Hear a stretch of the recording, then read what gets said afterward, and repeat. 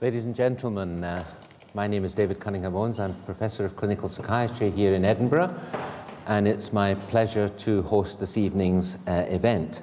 This is the 6th year that the university has run its Medical Detective Series lectures, inspired, of course, by perhaps one of the greatest sleuth creators of all time, Sir Arthur Conan Doyle, who was a medical student here between 1876 and 1881. I believe that this lecture theatre was opened in 1878, so it's very possible that some of you are sitting in the very seats that he himself might have sat on.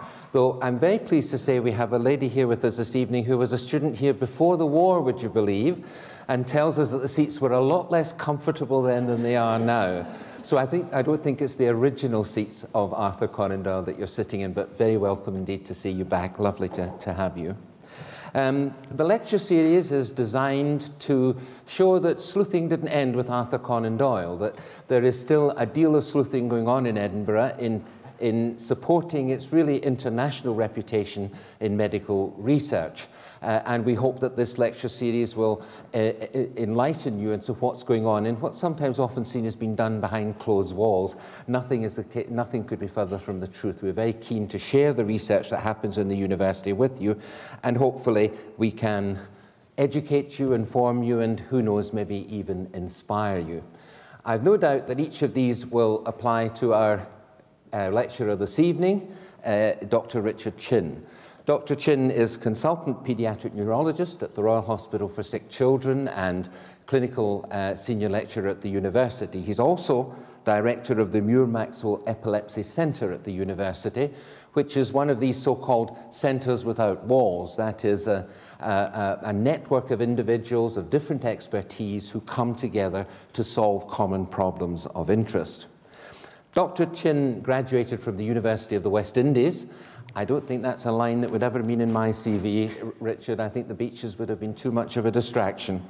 But after that, he gained a Commonwealth Fellowship and moved to the Institute of Child Health in Great Ormond Street, where he developed his interest in paediatric neurology and in particular in epilepsy. Not just at the research level, but also at the clinical and service development level. And when he moved to Edinburgh in 2011, I've no doubt that London's loss was Edinburgh's gain. Epilepsy, of course, is one of the oldest known medical syndromes, and I'm sure that Richard will be going into some of the history of this. We have accounts that any clinician nowadays would recognize going back over 4,000 years. And of course, it was thought to be possession. Only Hippocrates, the great Hippocrates of Kos, railed against this narrow-mindedness, claiming this was a disease of the brain, his great disease, as he called it. But it took about 2,000 years nearly for the rest of medicine to catch up with him before we were able to agree that it is a medical condition, and one which is often deeply damaging and very distressing, not only for relatives but for sufferers. As I mentioned, I'm sure Richard will go into some of the history, but I just want to add on a personal note that actually, according to a very credible theory, epilepsy may have played more than a minor role in the development of my own discipline, namely psychiatry. Sigmund Freud developed a lot of his ideas from a particularly complex case called Anna O, or Bertha Pappenheim as she was, and there's good evidence that indeed she didn't suffer from relationship or family or neurotic problems at all, but may have suffered from a particular form of epilepsy. Now, you may think that is an example of bad things developing out of bad mistakes or great things developing out of errors, who knows, but certainly it may have played an important role. And also Charles Altamont Doyle, the father of Arthur, who certainly in his later life at least developed, for whatever reason, a form of epilepsy. So how appropriate is it to be giving this lecture in this venue, in this lecture theatre? It gives me great pleasure to call upon Dr. Richard Chin to deliver his lecture, Unlocking the Mysteries of Childhood Epilepsy. Dr. Chin.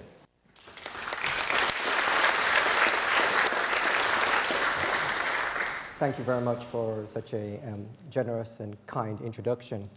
I'm acutely aware that within the audience there are people here who are basic scientists, there are clinicians, but probably more importantly for me, there are also families and patients and also parents of patients. And I'm hoping that I'll be able to pitch this at a level that is readily understandable by most persons. And if you want more specific details on the scientific aspects, then I'm happy to do so afterwards. Now, the first thing, as in all things, we need to find out what the mystery is. And I think I probably would like two volunteers, one who is a medic and one who is not a medic. So, Rory, as the medic, and I need a non-medic. I'll volunteer Anne then. So Anne, just to make things a little bit more equal, I'll give you that. And if you put that around your neck, that might be helpful. So I'm just going to play a series of videos, and it's a simple thing. I just want you to say epilepsy, yes or no. Is that okay? So play a video, you look at the video, and you say, does this person have epilepsy, yes or no? So this is the first one.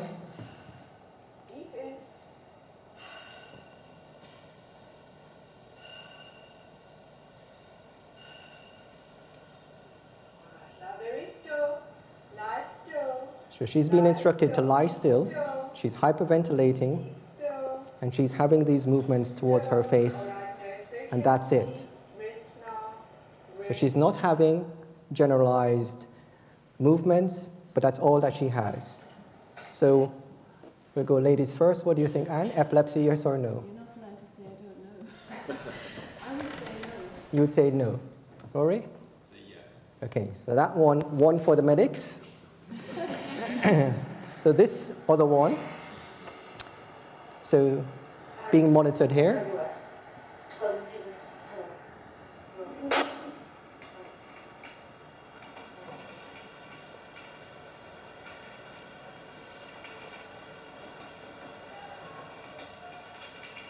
So he was talking, he stops talking suddenly, and he has these movements, which is relatively short-lived. Rory, your turn. I'm going to say no. You say no. Okay. Anne? I would say yes. Okay, good. I won't say it. And the final one.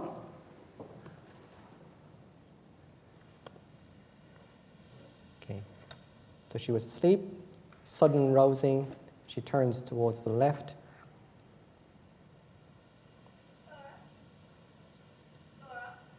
She's not responding to name calling.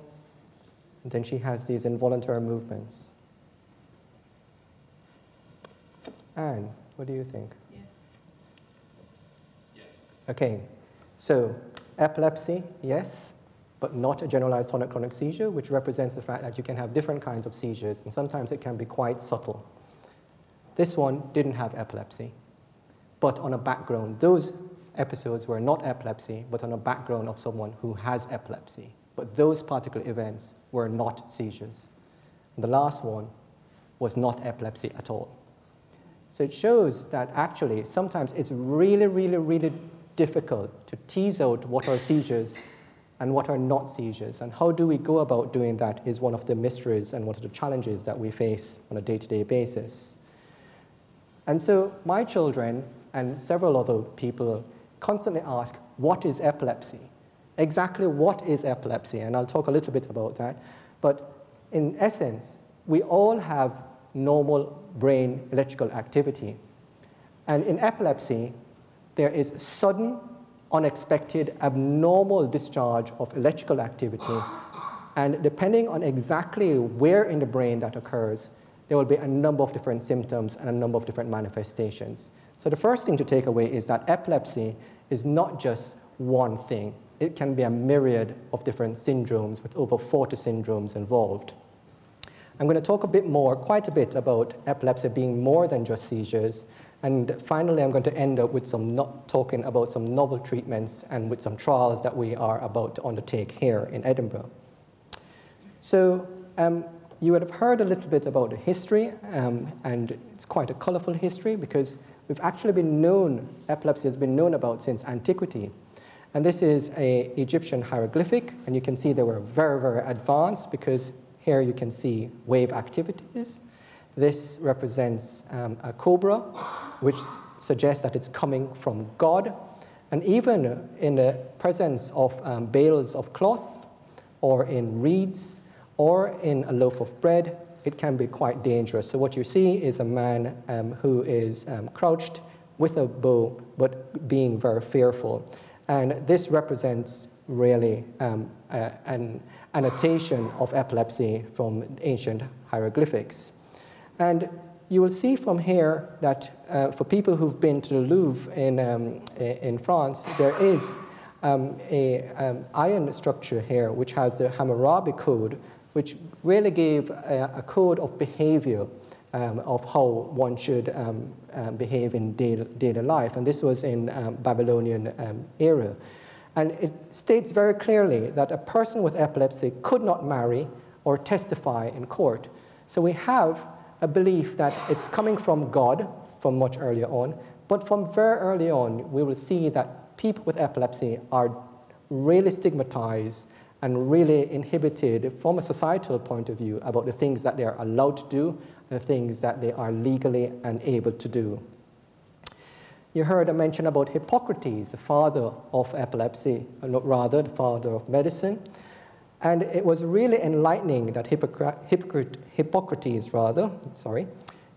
identified a cause for the epilepsy. He said the cause lies in the brain. This is not superstition. This is not because of spirits. This is not because of God.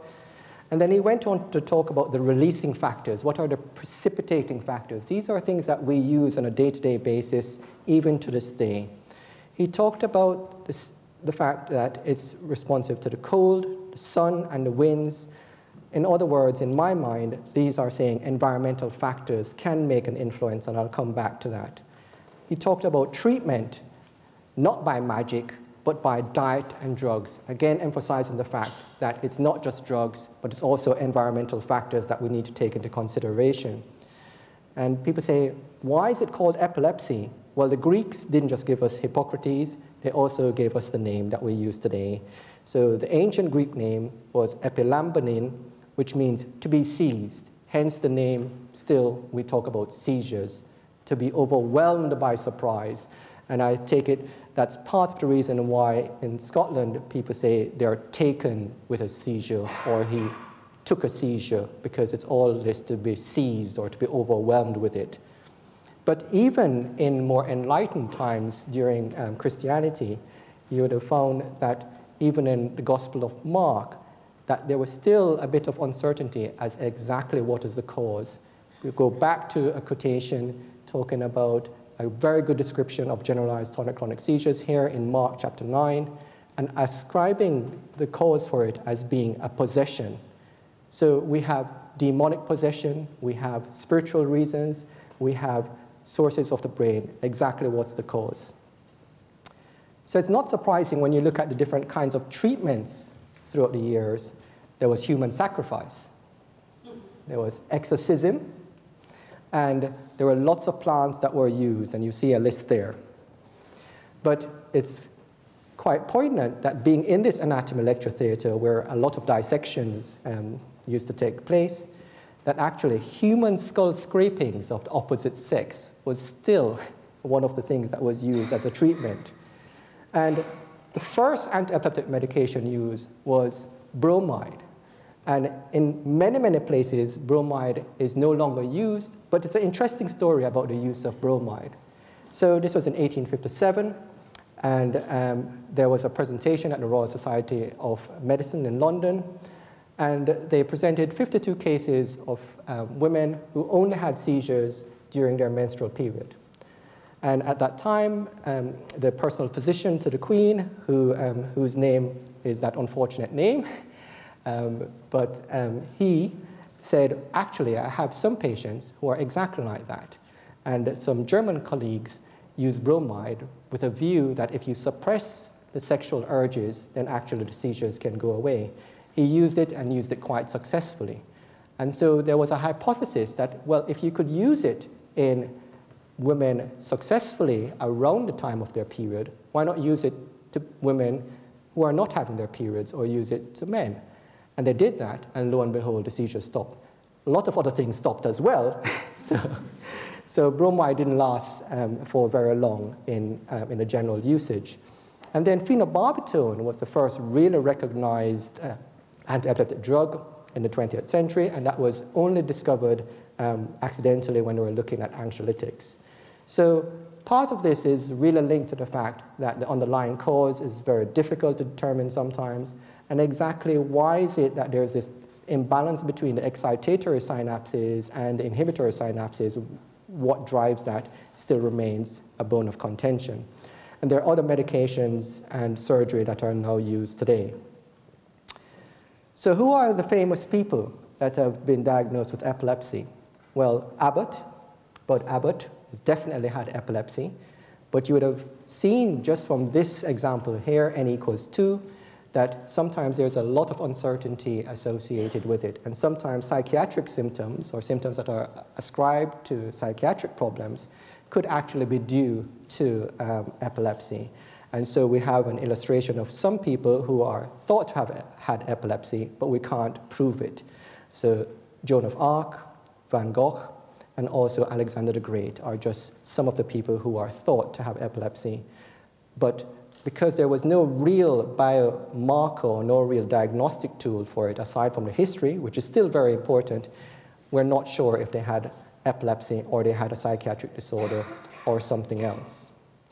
So how do we solve that? Well, we're not going to go to McDonald's and we're not going to have a hamburger. But the reason for that is because of Hans Burger. So Hans Burger, I know it's a bit cheesy, sorry. So Hans Burger was really the inventor of the EEG. And I think when you were coming in, some of our volunteers here might have given you an opportunity to feel the kind of gels that were being used. If not, then I can allow you to feel it afterwards. And if, Becky, if you could pass around the electrodes so you can get a sense of what happens with an EEG. And the story about Hans Burger is very interesting. So Hans didn't actually start off as a neurophysiologist. So he wanted to be a cavalry, a military cavalry horseman. And whilst in training one day, his horse railed up suddenly in front of a horse-drawn carriage. And he fell in front of the carriage, and fortunately they were able to stop the carriage very quickly, but he was extremely scared. And at that very moment, many miles away, his sister had this sense that something was seriously wrong with Hans. She didn't know why, but she thought she had this overwhelming fear that something was wrong with him, and suggested to her dad and insisted to her dad that he had to send a telegram to find out how Hans was. And Hans was completely convinced that this was a telekinetic transmission of his thoughts or his worries that his sister was able to pick up.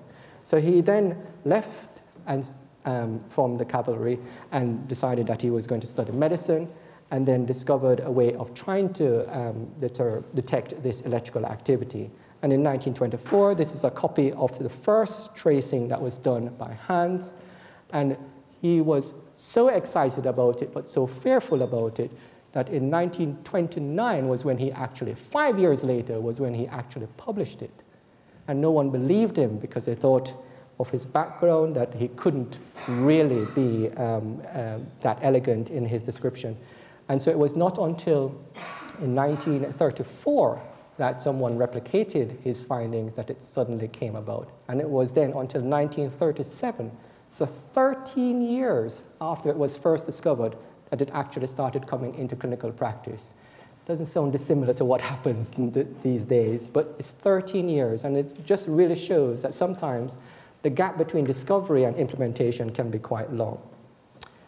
So, fast forward to where we are today. What is the cause? So despite advancing in imaging, despite advances in genetics and in various different aspects of medicine, in 70% of cases, the cause is still unknown. Another mystery is that it's not just seizures, but there is a very, very close correlation, a very big overlap between seizures and other disorders, such as ADHD and ASD, and I'll present some data on that. And again, fast forward 100 years later, and still 30% of children, so it's 3 out of 10 children, still remain refractory to all kinds of treatments that we have available. So for every 10 patients, 3 still have seizures every day. And what do you do about that? And we'll address some of those questions. So in terms of genetics, very quickly, what are the clues for genetics? Well, twin studies obviously are a good indicator. And you can see from twins that some twins have epilepsy. And there are 2 big registries that demonstrate that. And there's a higher concordance in the monozygotic twins, as you'd expect. So these are real signals that there's a genetic basis for it. But actually, it's not that simple.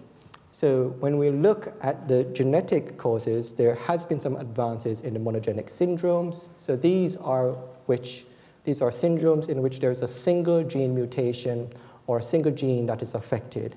And a classical example is the sodium channel mutation, SCN1A, which is really the mutation which underlies Dravet syndrome, which Muir has, which the center is named after. But even amongst people who have the same genetic mutation, their presentation can be completely different. So why is it that this genotype-phenotype variability is not unique to epilepsy, but this is an area that needs real interrogation? And interestingly, is that 95% of the mutations are spontaneous mutations. They're not inherited in any way at all. What is driving that? What is it that happens? And I would argue that these, and this is what we're investigating, whether these are environmental causes that are really driving the de novo mutations. There's complex inheritance, in which you can have skipping of different generations because of incomplete penetrance, and sometimes because of gonadal mosaicism, not every cell in the body has exactly the same genetic makeup. But there's also polygenic inheritance, where a number of genes that are involved, and you might have a genetic predisposition for it, but it's environmental factors that really drive it forward or allow these genes to be expressed. And as an illustration of that, here is one example. So that figure here represents a human papillomavirus. And human papillomavirus has been widely linked to that of cervical cancer, to the point where now we're having immunizations against human papillomavirus to prevent cervical cancer. But actually, when you look at the histology of cervical cancer, the appearance is very, very similar to some forms of brain cortical abnormalities. So these are developmental abnormalities that look exactly the same as for cervical cancer. So the hypothesis was that actually was it the human papillomavirus that in this particular aspect of brain malformation, was it responsible for that brain malformation? And they've done a series of studies, both in human specimens as well as animal studies, that show actually in that particular form of cortical malformation that the human papillomavirus is extremely highly found in that particular lesion. So we can see a possibility that actually immunization against human papillomavirus can actually stop some forms of brain malformations which cause epilepsy, an environmental cause. So this is some work that I'm doing in collaboration with colleagues in Norway. And so this is 110,000 women recruited during pregnancy with the idea of trying to look at factors during pregnancy and modulators after pregnancy and how those affect risk for epilepsy.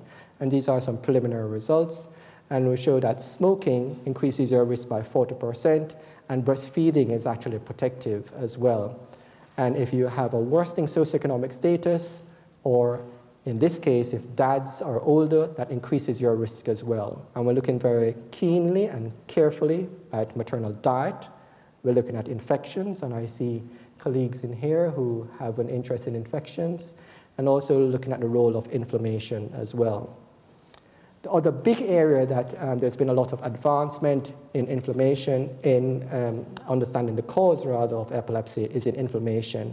And you will see there's a list here of different antibodies that are now been associated with the cause for epilepsy. So there is a latent infection, and then your body mounts a response to that, and it's the excess response that really precipitates the seizures. And that's really a major advancement in that area. So I've talked quite a bit about the cause But actually, what I'm more interested in is what are the associated problems and what are the mechanisms that underline that. So Paul Soren is a postdoc researcher in Norway, and Paul published this paper. And what he did was to look for the first time at the overlap between epilepsy and other neurological conditions. So PDD refers to pervasive developmental disorders, or people who have an autistic-like feature, specific language impairment, cerebral palsy, and mental retardation. And if you put them all together, you will see that amongst people who are diagnosed, that in this Norway population, 40% of them have an additional problem aside from just epilepsy. So that's a big burden. You might say, well, actually, that's only if you're diagnosed, so you must have reached a threshold in which you're concerned enough to go to a physician or go to have an assessment. And when that happens, 40%, that's a significant number. But what happens if you tested everyone that you could? Sorry. And this is some work that has been done in collaboration with colleagues at UCL. And what we looked at was school-age children between the ages of 5 and 15, and found all the children in that particular area that had epilepsy, sorry, and tested them. And what we found was that 80% of children who were tested had a behavioral problem or some cognitive impairment. And only a third of those were previously diagnosed. Only a third. So this is a big problem. It's not just the seizures, it's the additional problems as well. And so if we go away and think about just the seizures, we're missing a big burden in epilepsy. And when we looked at epilepsy factors that influenced it, so the onset, the number of medications that they were on, they did not predict the behavioral problem. So this information suggests to us that actually there's a big burden, and if we concentrate again on the seizures, then we're missing the big picture. We really need to be treating those and addressing those completely independently of the seizures. And this is just a description of the different types of behavioral problems and learning problems. You will see the usual culprits: autistic spectrum disorder, ADHD, but also you will see that even at this age, you can detect depression symptoms and anxiety symptoms, so more internalizing symptoms rather than externalizing symptoms. And these are things that we have to bear in mind. But that was in the school-age children. Have we missed the boat? Can we actually find these children from earlier on? Can we determine from a preschool setting, can we find these problems and therefore put in place much earlier interventions for educational attainment? And this is work which has been done by Matthew Hunter, a PhD student in our group, and his study is called a Neuroprofile Study, and looking at Fife and Lothian epilepsy groups.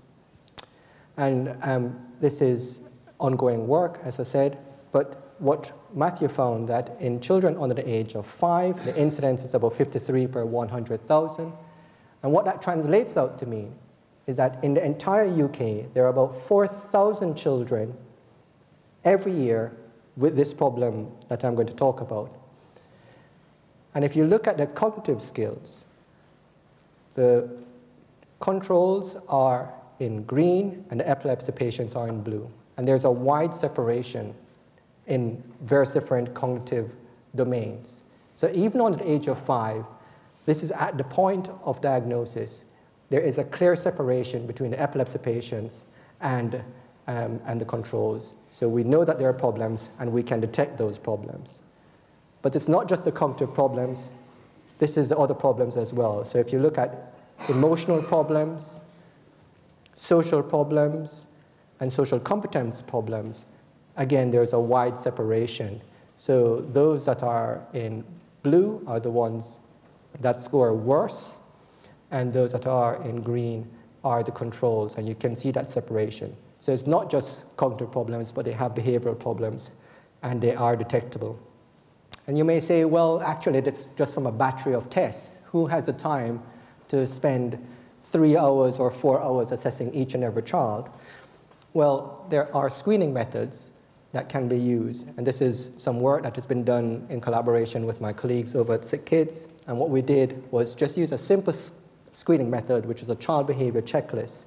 This was done by a medical student during their 4th year, so we expand our group. And we had 87 participants, and 60% of them on this screening had behavioral problems. So with a simple screening method, we can detect in the clinic, and this is something that we are implementing as we go along. So we can pick up the children and make a difference to them. What was also interested with what Joanna did was to ask the question of whether socioeconomic status made any difference or not. And sure enough, those who are more socioeconomically deprived were actually worse. So they had a greater associated risk of having behavioral problems. And even further, that they were less likely to be known by the CAMS team. So someone from a lower socioeconomic status, more likely to have behavioral problems, need more help, but actually these are the children that are getting less help. And these are the areas that we really need to concentrate on and that we're continuing to work on. So you might say, okay, so that's all testing again, but is there something else that we can use? Can we use some objective markers? So this is work done by Matthew again, and what he's looking at was eye tracking. So eye tracking, children are given a different stimulus. They're put in front of a screen, and they have a device at the bottom which can look at what their eye movements are like. And what he was showing is that when they look at face scanning, when you look at the peripheral features versus the central features, that the control patients actually like to look at the faces. They like to look at the details in the mouth, around the eyes, and so on. They really like that, compared to the epilepsy patients that have no preference at all. And that gives an indication of sort of social preference. So it's a marker, we think, of a possible biomarker for social perception or social cognition. And what about saccadic control? So if you were to look at one object and try to tell the patient not to look at the new object that comes along, what happens? Well, the controls are able to stop that, so they won't look at the new stimulus, they will obey the command, but epilepsy patients won't do that. So eye tracking, again, is something that could be used as a biomarker. But what about the imaging techniques that we use? And this is a big section in our group.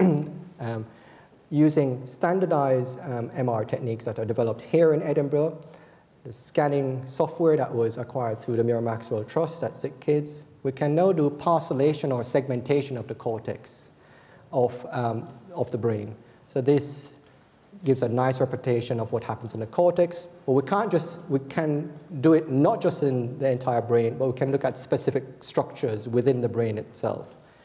We can look at different tracks or different areas that connect the different parts of the brain, and we can actually look at connectivity throughout the entire brain to see what parts of the brain talk with which other parts, and in effect create what is a network. So we can understand what parts of the brain, how the different parts are connected, and try to understand what's the best way to address those. And this is work that is being done by Michael, Julie, Rory, and Mark. And Michael is already showing that in epilepsy patients that actually there's a specific part of their brain which is smaller compared to everywhere else, and that is very closely correlated to cognition. So again, you might see a situation in the future in which someone has suspected epilepsy, they have these tests, plus their EEG, plus the eye tracking, for us to better define if they have epilepsy, the type of epilepsy that they could have, and their risk for having cognitive and behavioral problems. But what about EEG? Well, there's been an elegant piece of work which is done by some Taiwanese researchers, and they looked at 12 patients versus 11 controls. And what they did is that they were able to look at the EEG and be able to predict those that are likely to be refractory to treatment versus those who are not. So instead of spending years trying different anti-epileptic medications, at diagnosis, if they have this EEG and they don't respond, then you can move them much more quickly into epilepsy surgery programs. So that's work that has been done by Taiwanese groups. But Javier Escudero, who is an engineer within our group, is looking at EEG predictors for neurodevelopmental problems. So not just response to medication, but can we help to counsel and can we help to put in other interventions to deal with neurodevelopmental problems at a much earlier stage? So in terms of the psychosocial aspects, the cognitive and behavioral problems are common.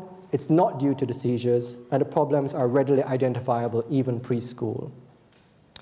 We've also been looking at patient views, and this is work by Susan Duncan and also Rebecca, who is about to start, trying to look at the views of children with epilepsy and also the views of people who with SUDEP. And most people want to know about SUDEP, but they don't want to know about it at diagnosis, but quite early on.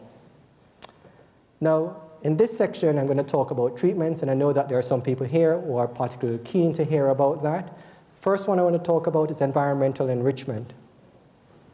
So in animal models, when you look at environmental enrichment, so rather than using in the usual standard way of keeping the animals, if you gave, in this case, rodents more friends to play with, if you gave them better food, if you gave them exercise things and toys to play with, actually their seizures got better. Their behavior got better as well. And if you sacrifice those animals and you looked at their gene expression, actually their gene expression is completely different. So there is change, not just at the behavioral level and at the clinical level, but also at the molecular level there are changes purely from environmental enrichment. So it does beg the question about whether environmental enrichment could be a novel therapeutic strategy. And Bonnie Ayung is looking at this in conjunction with Zoe, looking with Epilepsy Scotland to see if educational programs within schools make a difference to long-term outcomes. And also some work being done by Tommy, looking at the role of health inequalities and differences in geographic location within Scotland and how those are affected. Slime molds and coconuts. So slime molds and coconuts. So as a student, I used to have periods in which I didn't clean my bath as perhaps frequently as I could, but actually I found out now that slime molds actually produce a free fatty acid, and coconuts produce a free fatty acid that actually might be very good in epilepsy indeed. So when you look at sodium valproate is a medication that is very commonly used in epilepsy treatment, but it's a free fatty acid. And so the thinking was, actually, can we find naturally occurring free fatty acids that could mimic the action of valproate? And of course, they found them in the slimy molds, and they found them in coconuts as well. And when you look here, you'll see this is a control agent.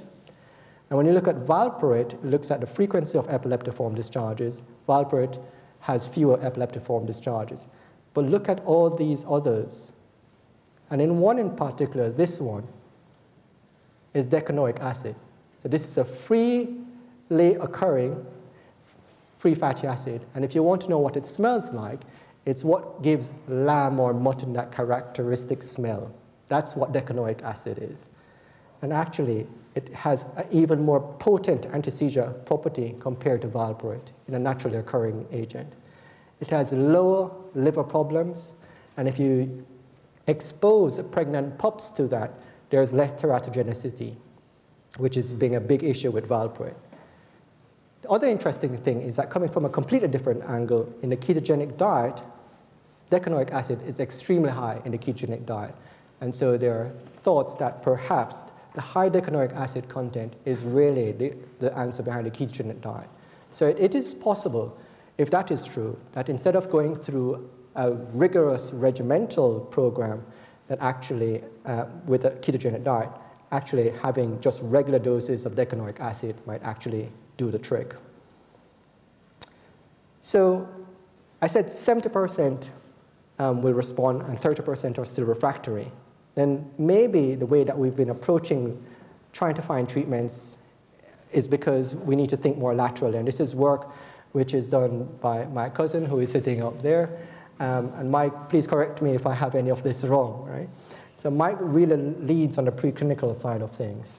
And in essence, there are chemical gaps that occur and there are neurotransmitters or chemicals that are released across that gap in order to create a neuronal discharge.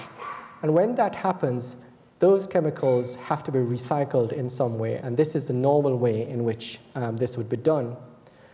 So in mild stimulation, what you have is what's called clathrin-mediated endocytosis. So you have the release of the chemicals, and then they're actually being recycled. But in strong stimulation, such as in seizures, the kind of recycling mechanism is different. It's one called activity-dependent bulk endocytosis, or bulk endocytosis in short. But with bulk endocytosis, when that happens, they are refractory to current treatments. So therefore, problems with that recycling mechanism may predispose you to having seizures, or it might be neuroprotective, depending on the direction. And there's evidence from animal work, again, which shows that genetic mutations along that pathway can all result in very, very difficult to control seizures. So actually, if we can address this particular problem, or address mutations, or find chemicals that work within this pathway, they may actually be neuroprotective, or they may actually stop seizures altogether. And that's just a slide to say that we are looking not just in rodents, but we're looking from human samples as well as part of the D project to identify those gene mutations. So the last part I'm going to talk about is phytocannabinoids.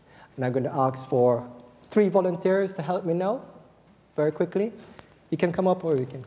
So, Michael, if you get. So what I want to do from the public, all right, from the audience, we're going to have 3 sections: the roots, the leaves, or the flowers. Okay. So who thinks that the greatest concentration of phytocannabinoids is in the roots? Just put your hand up. The greatest concentration of phytocannabinoids is in the roots. Okay, great. It must be in the leaves then. Who says the leaves? Put your hand up. So probably a little bit more. Okay. And who says the flowers? I think the leaves have it, just marginally. Well, actually, it's the flowers. It's the flowers, okay? So actually, the phytocannabinoid concentration in the leaves is less than 1%. Same applies to the roots, but in the unseeded flowers, it's more than 20% inside there. Seeded ones are a bit less, but it's really the flowers. And that's me there looking in one of the factories. Not my factory, I should answer. And I got these slides from GW Pharma, which is the pharmaceutical company which has the UK license to grow this legally. So I'm going to show you very quickly a series of slides which shows you the preclinical evidence behind phytocannabinoids. And there are more than 60 different types of phytocannabinoids. These are extracts from the cannabis plant. Probably the most commonly known one is THC, and that one is the one that really causes the hallucinogenic properties and gives the highs. But as I said, there's more than 60 different types. And actually, if you can isolate specific phytocannabinoids, they can be quite beneficial. And the one that is attracting most attention is one called cannabidiol. So cannabidiol, in basic science or preclinical data, is shown to have some effects. So there are 2 models here. One is a magnesium model, and one is a 4-AP model. And if you don't use when you introduce cannabinoids, it causes a suppression of the seizure activity, which you can pick up looking at hippocampal slices.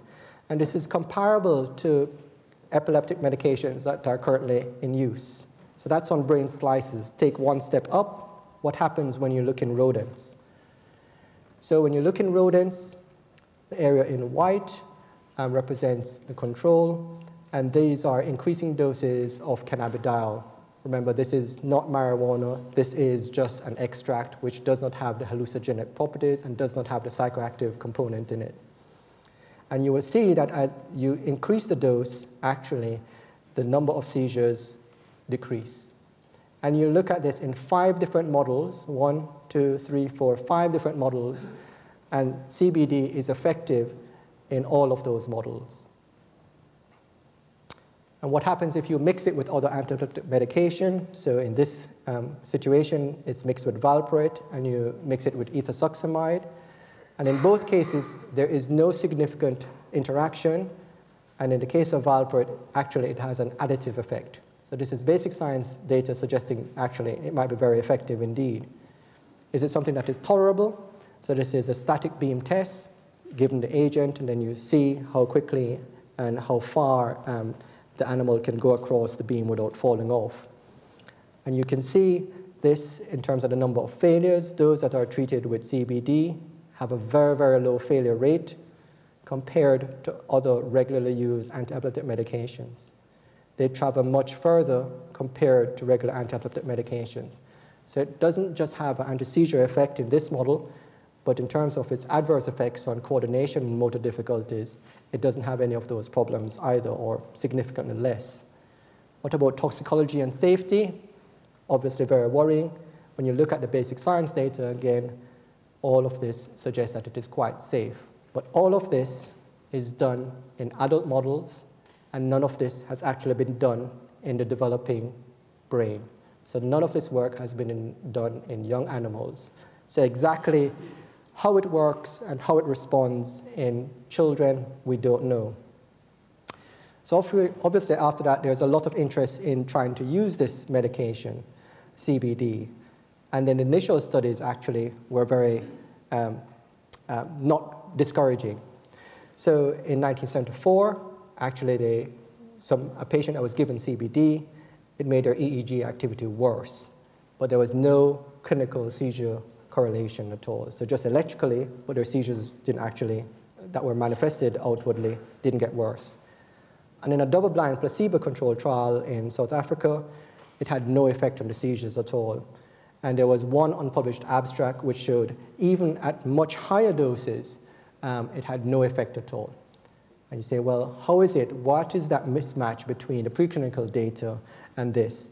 Well, part of it is that actually CBD requires a lipid carrier, so something like alcohol, and a lot of these were actually being done in water, so they weren't actually getting the active ingredient.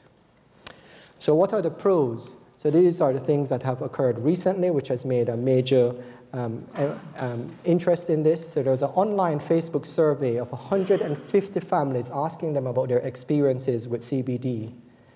19 responses, that's only 13%. So it's a very, very biased population. 13 of those children had that SCN1A mutation syndrome that I spoke about, Dravet's, and they had an average of 12 medications each. 84% of those in this very biased population found a decrease in seizure frequency. 11% had complete remission in this observational study. But there was associated with drowsiness, but there are also some additional benefits in mood, alertness, and better sleep. And the thing that really caused the viral explosion was Charlotte Figi. So Charlotte Figi was a girl who had Dravet syndrome, and she started on this medication.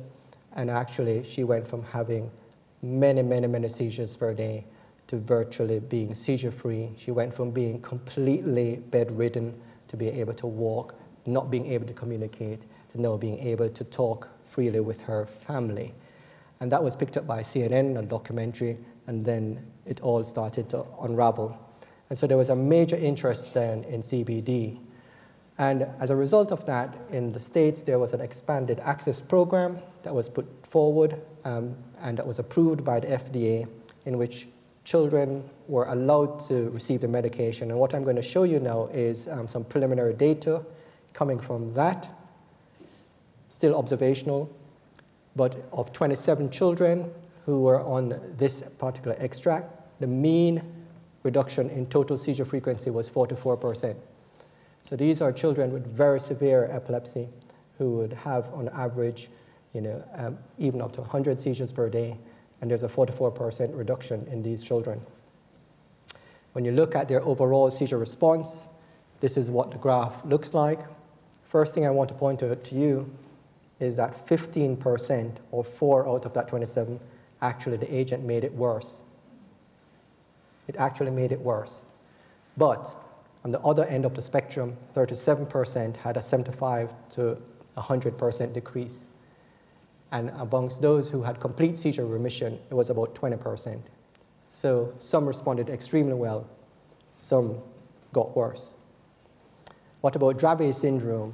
Dravet syndrome, about half of them had about 50% reduction in seizure frequency. But again, in the Dravet's patients, and there were 9 patients in that, not everyone got better. So you'll see that 1 person got worse, and actually 3 patients were completely seizure-free.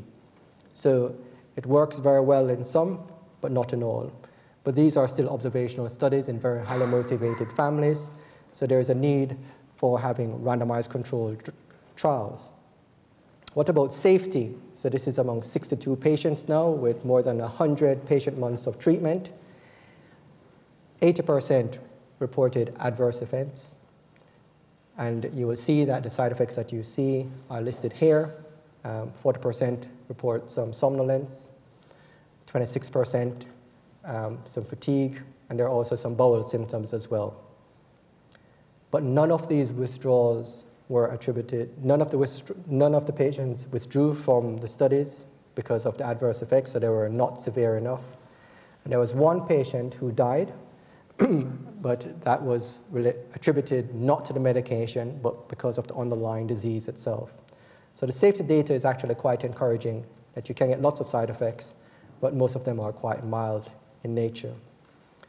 So I still adhere to the fact that what we need is proper randomized controlled trials, and the next steps for this particular medication is that as of last week, we were the first center in the world to have their site initiation visit for a randomized controlled trial for Dravet syndrome.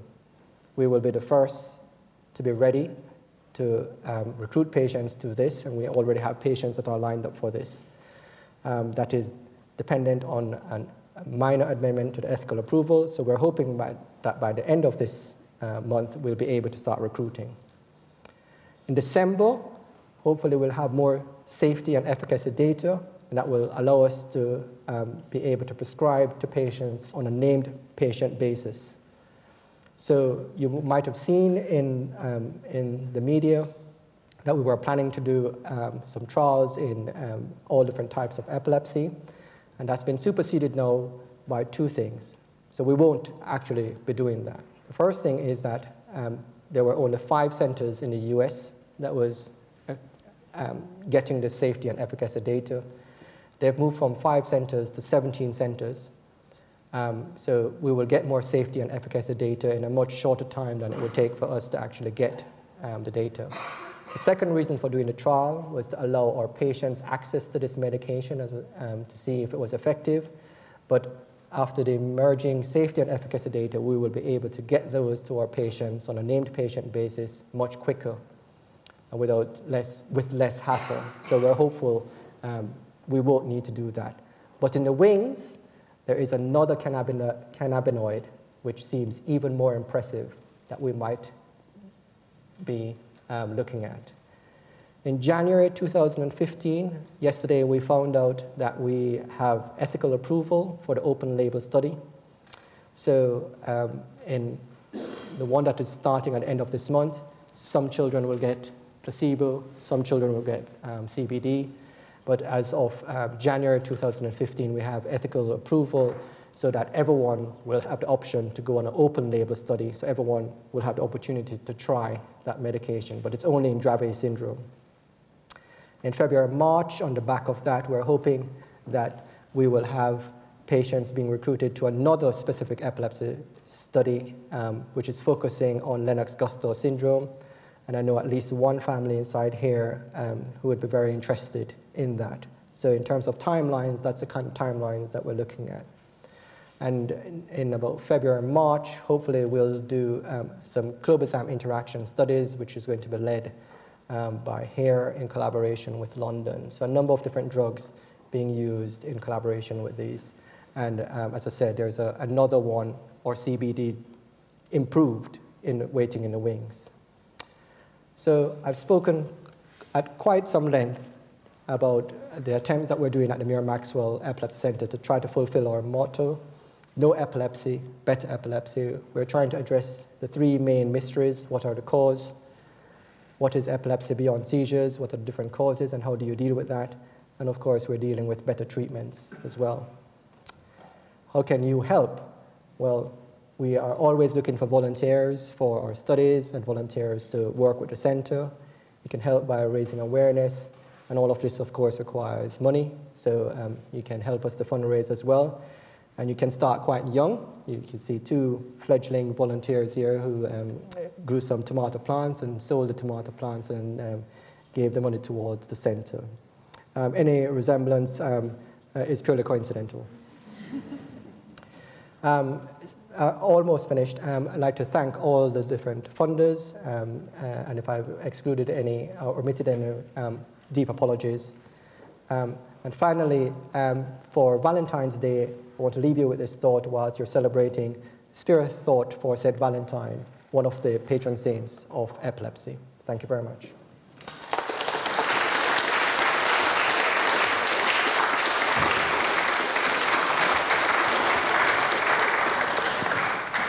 Dr. Chin, thank you very much indeed. You worried about at the beginning about the pitch. I don't think you could have got it better. You gave us a very eloquent run through a number of areas in a very complex and still quite mysterious condition, and it's fascinating to see the way you're bringing available techniques together and also looking at new and exciting therapeutic possibilities. It's great, particularly just from my point of view, to see the way you harness so many disciplines to bring to the table, which is quite fascinating. I think over the last 200 years, Edinburgh has guarded its medical reputation very jealously, and I think, as I'm sure the audience will agree, that as far as epilepsy is concerned, epilepsy is safe in your hands as far as Edinburgh reputation is concerned. Now, I'm sure many of you may have questions you would like to ask Dr. Chin. Please feel free. We would like to invite you to an informal reception. I've been told that this is by the elephant skeleton, so if you have a fear of large mammals and of skeletons, you may want to stand at this end of the corridor, but I'm sure that Dr. Chin will be more than happy to address any questions you may have. Once again, it falls on me to thank very much indeed Dr. Chin for delivering his lecture this evening. Thank you.